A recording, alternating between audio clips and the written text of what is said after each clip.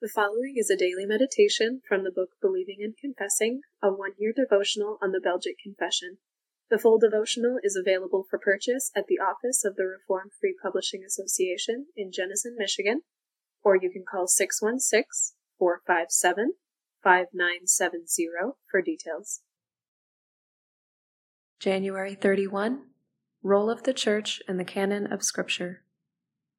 Therefore, brethren, stand fast, and hold the traditions which ye have been taught, whether by word or our epistle. 2 Thessalonians 2, verse 15. The language of Article 5 of our Belgic Confession is interesting. We receive all these books, and these only, as holy and canonical, not so much because the Church receives and approves them as such, but more especially because the Holy Ghost witnesseth in our hearts that they are from God, whereof they carry the evidence in themselves. There is some history behind the wording of this article. You may recall that the Roman Catholic Church takes the position that the Church determines what the Bible teaches to be truth. They apply the same thing to the canon of Scripture. The Church made a judgment on the canon of Scripture and insists that this makes the difference between the books of the Bible and secular literature.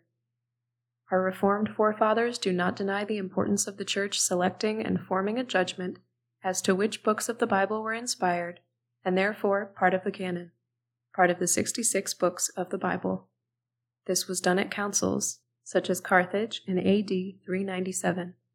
Notice, then, the article's careful wording. We accept the 66 books of the Bible listed in Article 4 as canonical, not so much because the Church receives and approves them. Rome places all the emphasis on this because this is determinative for them. For us of Reformed persuasion, we recognize the role of the Church as significant, but something is far more important to us. That is, we accept the canon of Scripture for two important reasons.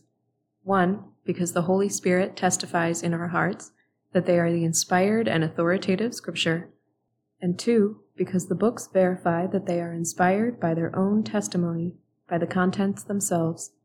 For now, we want to focus on the role of the Church in this process. As in 2 Thessalonians 2, verse 15, we follow the example of the early Church, which accepted Scripture's teaching or traditions, whether by word or epistle. The written content or epistle was determinative, as was the word spoken by the apostles.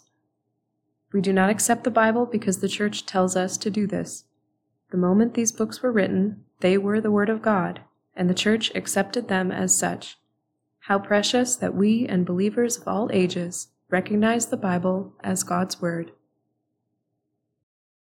Thank you for listening to this episode of the Hope PR Ministry podcast. We are a part of the Protestant Reformed Churches in America, and we are located in West Michigan. Our goal is to spread our distinctive Reformed beliefs. If you have any questions or feedback, please feel free to reach out to us at hoperwc@gmail.com and visit our website at hopeprchurch.org if you would like to learn more about our beliefs. You can also worship with us every Sunday at 9 a.m. and 5 p.m.